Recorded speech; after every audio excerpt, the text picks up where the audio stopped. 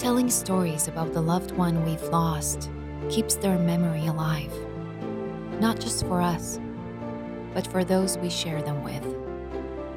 Our loved ones leave a unique imprint on this world, and words are a way to bring the colors of their personality to life, colors that can never be duplicated.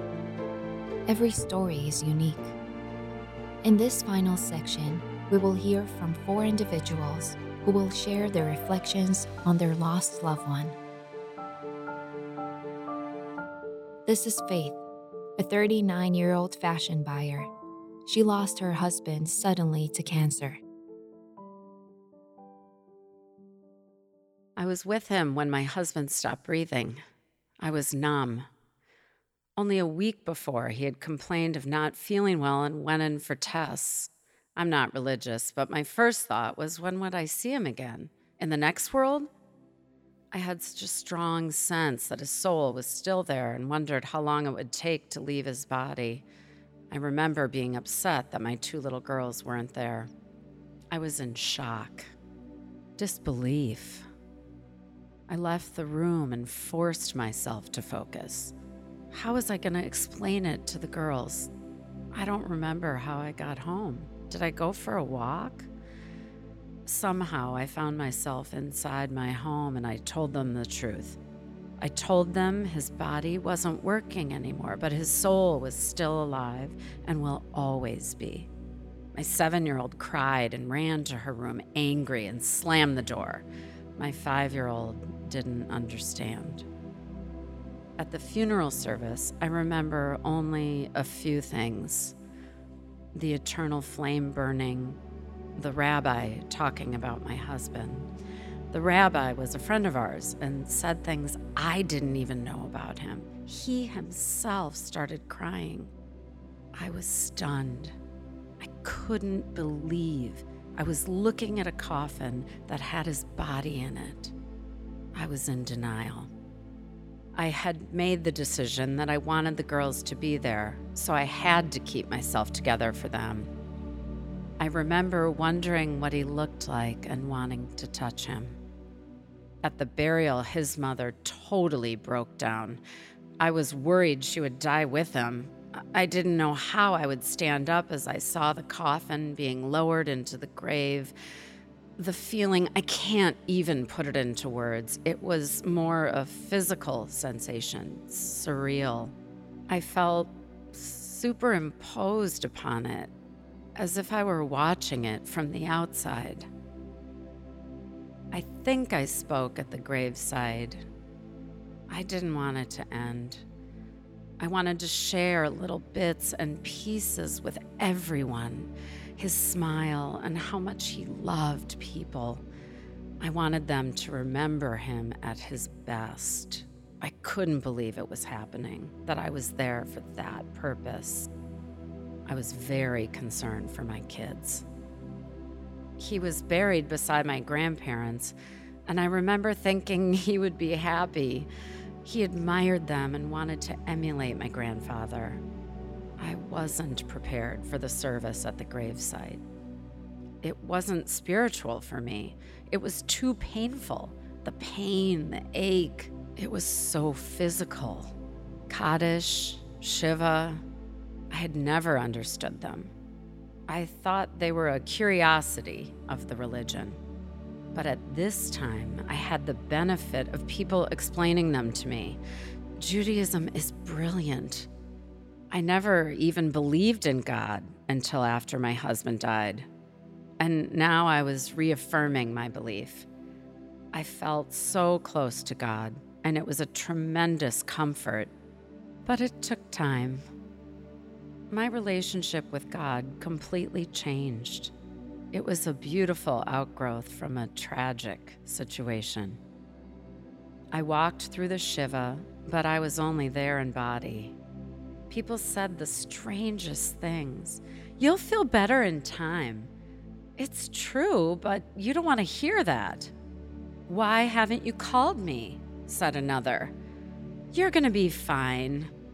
You're not fine. The worst part was when people would come up to me and look grief-stricken and say, How are you? I also didn't like being told that I was young and I could start a new life. And because he suffered, they would say that at least he was out of his pain now. No, I didn't like that. When someone dies that you love, you don't want him dead under any circumstances. I liked it more when they would say that they were thinking of me and that they were here for me. The less said, the better. I didn't like positive remarks. The best part was when they just sat. That told me, I'm here for you. If you want me, I'm here. The prayers meant a lot, and people coming for the services at the Shiva was meaningful. It was hard to sit in a chair for 7 days. Then it made sense to me. Originally, my family was going to make the Shiva 4 days. We thought, let's not feel it. Let's put it behind us. But my teacher explained that sitting for 7 days was important, that I needed to feel it, resolve it, and then let it go. I struggled reading Hebrew, and I went to shul for the Shloshim. My husband's death was the beginning of my belief. Otherwise, his death made no sense. All the customs are so brilliant. I felt as though I was in a cocoon and then slowly going into the world to become a normal, functioning person. I was very fortunate that I had a special Jewish teacher in my life to help me through all of it. I thank God she was in my life. My feelings on my husband's yahrzeit are different now than during the first year. His death is still hard for me to accept, but the yahrzeit isn't a huge, horrible day like it was. I have very mixed feelings. I think about my kids. I remember the good. I feel lonely for him. I take the girls to the cemetery. We paint rocks, write letters, send them up in balloons. Every year, it's something different. It changes with time.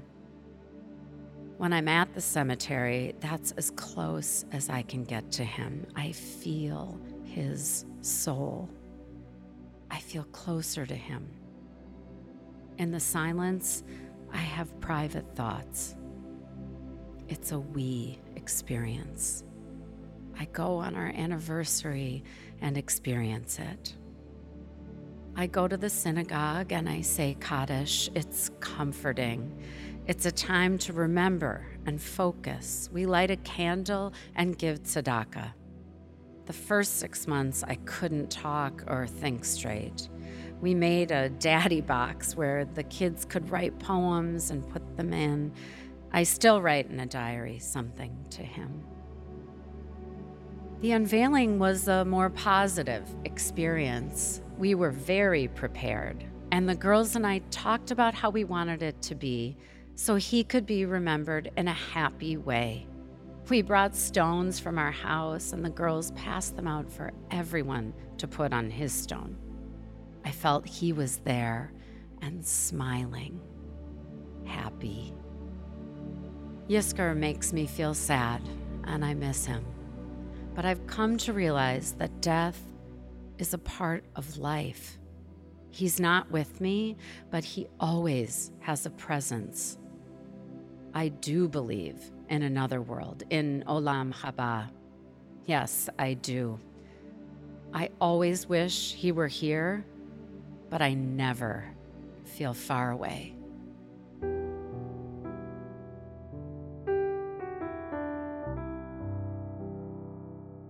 This is Michael, a 51-year-old musician who lost his father after a massive heart attack. For legal reasons, I hadn't been able to go back to Israel in over 20 years. Finally, I was able to take my 2 kids and make the journey home. It was wonderful to see my parents. For the first week together, it was clear that my father was having one of the best weeks of his life. He made a point of bringing us shopping and wanting to buy us all a special present. I have a picture of him that was taken during that week. We were in the market in Tel Aviv, and he was glowing. My first night back, my father sat me down and asked me why my wife and I had separated. He didn't really listen to me, he just spoke. That was his way. But a few days later, we talked again, and to my amazement, he was listening. I think it was for the first time. I mean, it meant so much to me that at last he was hearing me. We hugged and kissed and said goodnight. 7 hours later, he was dead in my arms. I had woken up and I had just finished getting dressed when I heard my mother call out to me. My father had had a massive heart attack. I held him in my arms, feeling panic for about 10 seconds. But then I relaxed. I knew this was it. And for some reason, I felt at peace. A few years back, I had seen someone die, and he'd had the same look. I think I pounded on my father's chest. I don't remember. My most vivid memory is simply holding him and saying, "It's okay, I'm here, it's okay." And then the ambulance came. They worked on him for quite a while, but their efforts were futile. My father was gone. My mother went crazy. My kids, who were 19 and 17, were amazing. They were so supportive of my mother and me. I think my daughter held her grandmother's hand 24 hours a day. That week, I found out that death was a part of life. It's funny how we try and separate the two. When I was growing up, death was a bad word. My mother had been in the Holocaust, and death was filled with terror as if it didn't belong to us. A few hours after my father died, I remembered myself at age 7 when I couldn't imagine life without my dad. And here I was with my own kids, and it all made sense. I really tried to change this concept of death with my kids. Like when their hamster died, we buried it in the backyard and they saw it was all part of life. Now that they were grown and were with me at the time, they understood and we became even closer. My strongest memory of the funeral was when they were lowering Dad into the grave. My mom was crying and I was moved. I looked back and saw my oldest son beside my mother holding her up. He was this big, strong North American boy who didn't ever show his emotions. But at that moment, his cheeks were wet. I always thought of Shiva as a circus. But we sat anyway. I did it for my mom. I wasn't devastated. There was a feeling of life. He lived. And now I don't know where he is. I believe that a person's energy does not die. Call it a soul, it's just semantics. Whatever it is, I know that a part of him is somewhere. I remember seeing my dad for the last time after the ambulance left, and we were waiting for the burial society to come. And we lifted up that blanket, and it was not my dad anymore. We had our troubled times together. I loved his wonderful sense of childlike joy, like at a wedding or a family get-together. He was happy like a child. My sister didn't handle it well, his death, I mean. She had unfinished business with him that was never resolved. She had a harder time with it than I did. I went to the cemetery once since then with my mom. I don't believe my dad is there in the ground, but my mom does. She was so sweet. She was talking to him while we were there and telling him I had come. She goes every year on his yard site. I myself do nothing to mark it. While I was in Israel for the week of Shiva, I said Kaddish, but I didn't relate to it at all. I feel I can communicate with my father in my own way. Sometimes I find myself thinking of him and the things he passed on to me. Half of his genes, a lot of his temper, some of his joy. The older I get, the more I look like him. It's scary. It didn't hit me until a month after his death that something within him knew that he would die. Why would he be so insistent to buy us each a special gift? Why would he listen to me for the first time in years? Why was it this week, the first time I had returned in 20 years? He could have died the week before or the week after. I read somewhere that in China, they have a week in which everyone honors old people. It was found that the mortality rate significantly lowers the week before and during that week. Afterward, the mortality rate goes up again. He hadn't been well, but he knew I was coming. My mother feels that he held on for me. I think she's right.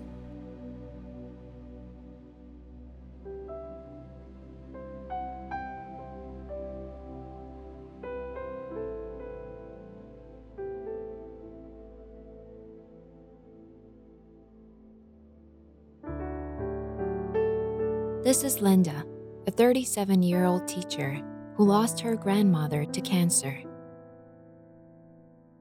She was my favorite grandmother because she knew what kids liked. Our greatest treat was sleeping over at her house. She lived in an apartment building, and we loved riding up and down the elevators, pretending we were secret spies, following people, and playing imaginary games. She was from the old country and spoke with a heavy accent, but she was the coolest grandmother ever. She brought us to bingo games. She hosted poker parties in her home. She bought us comic books and let us stay up late watching movies. Breakfast, always pastry or donuts. We could sleep in as late as we wanted, but we had too much fun to waste our time there sleeping. She made us fried matzah even if it wasn't Passover, and she let us suck on sugar cubes from our grandfather's sugar jar. I remember when my mom told me that my grandmother was sick. It sounded like nothing, like she just wasn't feeling well, but soon she was in the hospital. I went to visit her, but she didn't look like her. She looked small, and all the bubbling energy was gone. My heart raced. She was dying. It was only a few weeks later that we were called by the hospital. It was near the end. We all came and gathered around her bed. All the grandchildren took turns holding her hand. She was on life support at this point and didn't even know we were there. When it was my turn to be with her, I remember holding her hand and looking out the hospital window at the street below. I was struck by how normal the world looked out there. Here I was experiencing the death of someone I loved for the very first time, and people were out there eating, driving, talking, laughing. How could it be? We were all there when she finally died. They took the oxygen mask off her, and my mom went in to see her for the last time. I looked in. She didn't look like my grandmother at all. I wish I hadn't seen her like that. I wanted only to remember her as she was, full of life, yelling at my grandfather, slipping us dollars for the candy store, and planning her next poker game. And now she was gone. I have no memories of the funeral or the Shiva, and when I go to her grave, I don't feel connected at all. The times I feel close to her are life-affirming moments, family simchas, the namings of my children, graduations. I wanted my first baby to be a girl so I could name her after my grandmother. During my pregnancy, I had a dream that she would be a girl and that she would bear her name. She was, and she does. It is bittersweet, for I wish my daughter were named for someone else and had her great-grandmother here to love instead. But it wasn't meant to be. I miss her so much.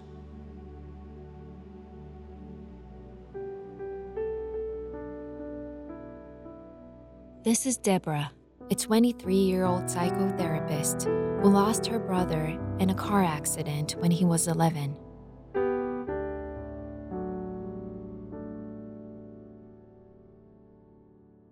all happened in South Africa. Halley's Comet was in the sky, and our whole family, 5 of us, plus an aunt and 2 cousins, went camping in a park in the north to get the best view. We were all in a minivan. The holiday was glorious, and my brother, who was 11, said to my mom at the end, "I've had such a good time. I've never been so happy." On the way home, we were traveling across soft sand dunes, singing, having a wonderful time. My mom was driving. Eventually, I fell asleep. Suddenly, the van started swerving. A tire blew, and my mom lost control.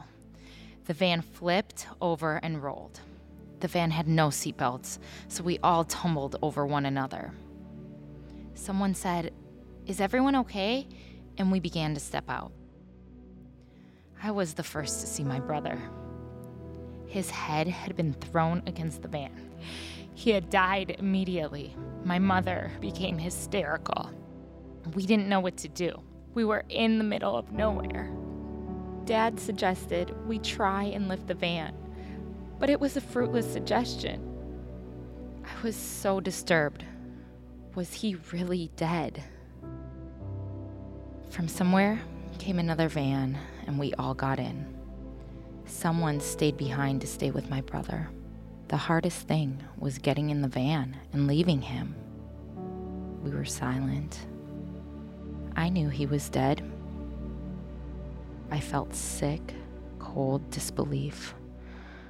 My mom had to be sedated. None of the rest of us were hurt, except for my cousin who broke his collarbone. I began to have flashbacks and horrible feelings of guilt. I used to hang out with the girl cousins and shut him out. We thought we were so cool. We just tolerated him. Anytime I was mean or bossy to him came back to me. Friends flew us back home in their airplane. There was an icy feeling as we entered the house. Everything felt cold. The Shiva was a blur. I remember covering the mirrors. Lots of people, lots of food. I was in a cold daze for a day or so. Weird, detached. After 2 days, friends of my parents took us for 2 hours to their home to play with their kids. I didn't like their kids, and I didn't want to be there. When I got home, I hid in my mom's room. She found me crying hysterically. We all slept in the same room for nights. I remember waking up to my mom crying. It was hard to see my parents completely upset. It was an intangible feeling. My pillars were no longer there. They were suffering, and who could take care of them?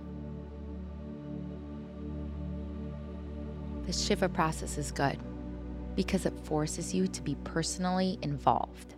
The family is involved in the reality, and the support is there. It makes you confront it all. You're sitting, not distracted. That's why you're there. I see the value in it now, but at the time it was hard.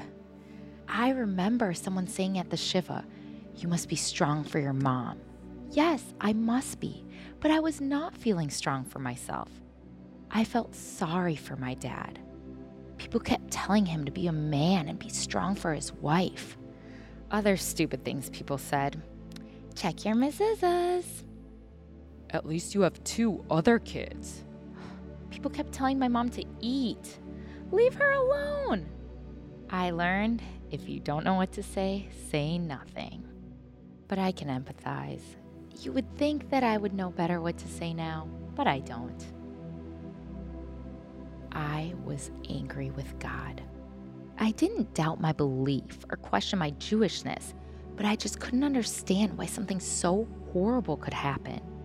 My parents joined a bereavement group, which really helped them. They had groups for siblings, but I said no. The hardest part was not being able to talk to my parents. There was so much pain in their eyes. If they would bring my brother up, I would cringe because even though I wanted to keep his memory alive, I wanted my connection to be private. As I get older, I can talk about it to my parents more. Some of my parents' friends pretended he never existed, and that was wrong. The most meaningful thing to my mom was when friends would say, "I miss him too."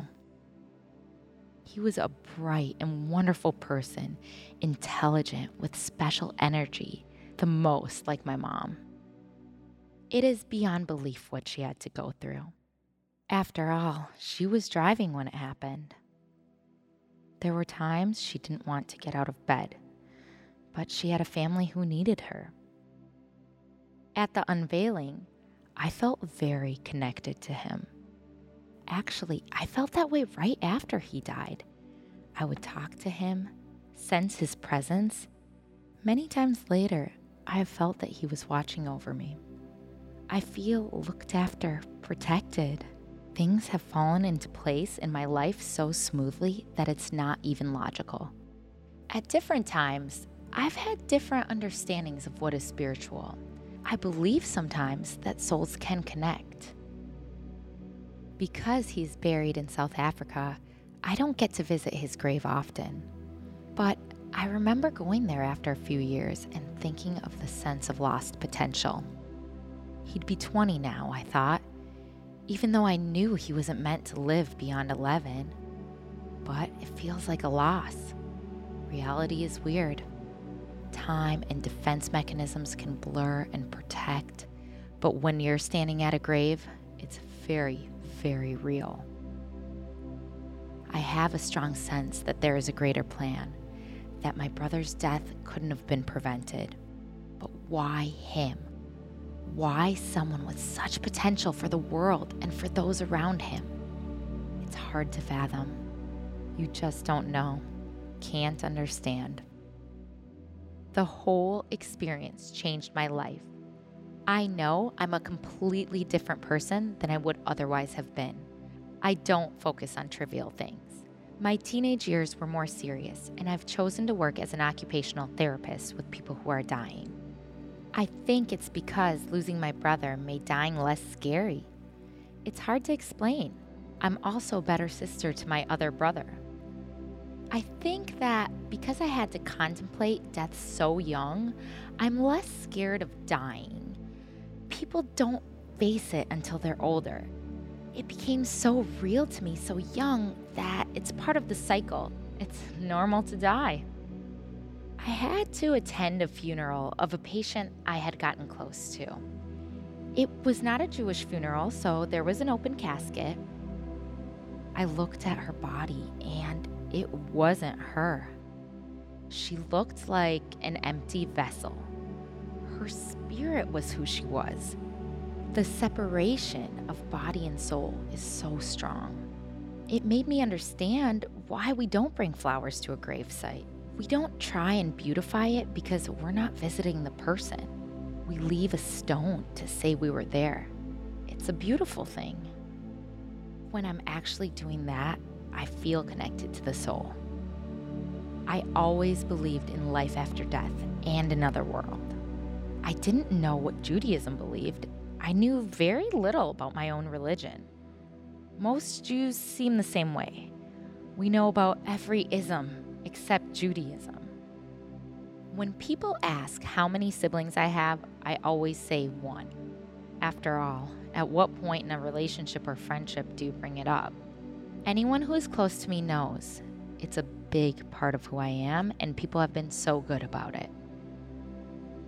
At Yizkor, I feel really good. It's a special time. I like taking time to fully concentrate.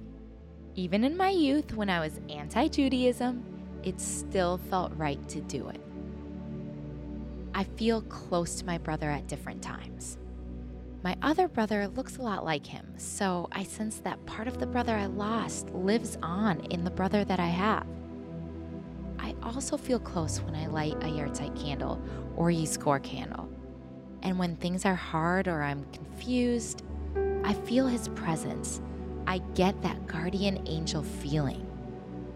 I feel furthest away from him when I'm living my life superficially, coasting, getting caught up in things that aren't meaningful. My brother loved cricket and had memorized statistics and the scores of hundreds of games, even though he didn't play himself. So my parents established an award that is given at his school for kids who aren't necessarily athletic, but make an effort. I remember the feeling of terror that my other brother wouldn't reach the age of bar mitzvah. He did, but the celebration was bittersweet. It was hard for my mom, but we didn't ignore our loss and spoke about him throughout the day.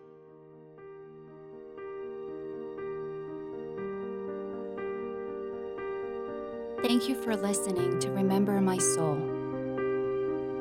We hope the wisdom and reflections you heard have provided comfort and guidance through the many meaningful stages of Jewish mourning.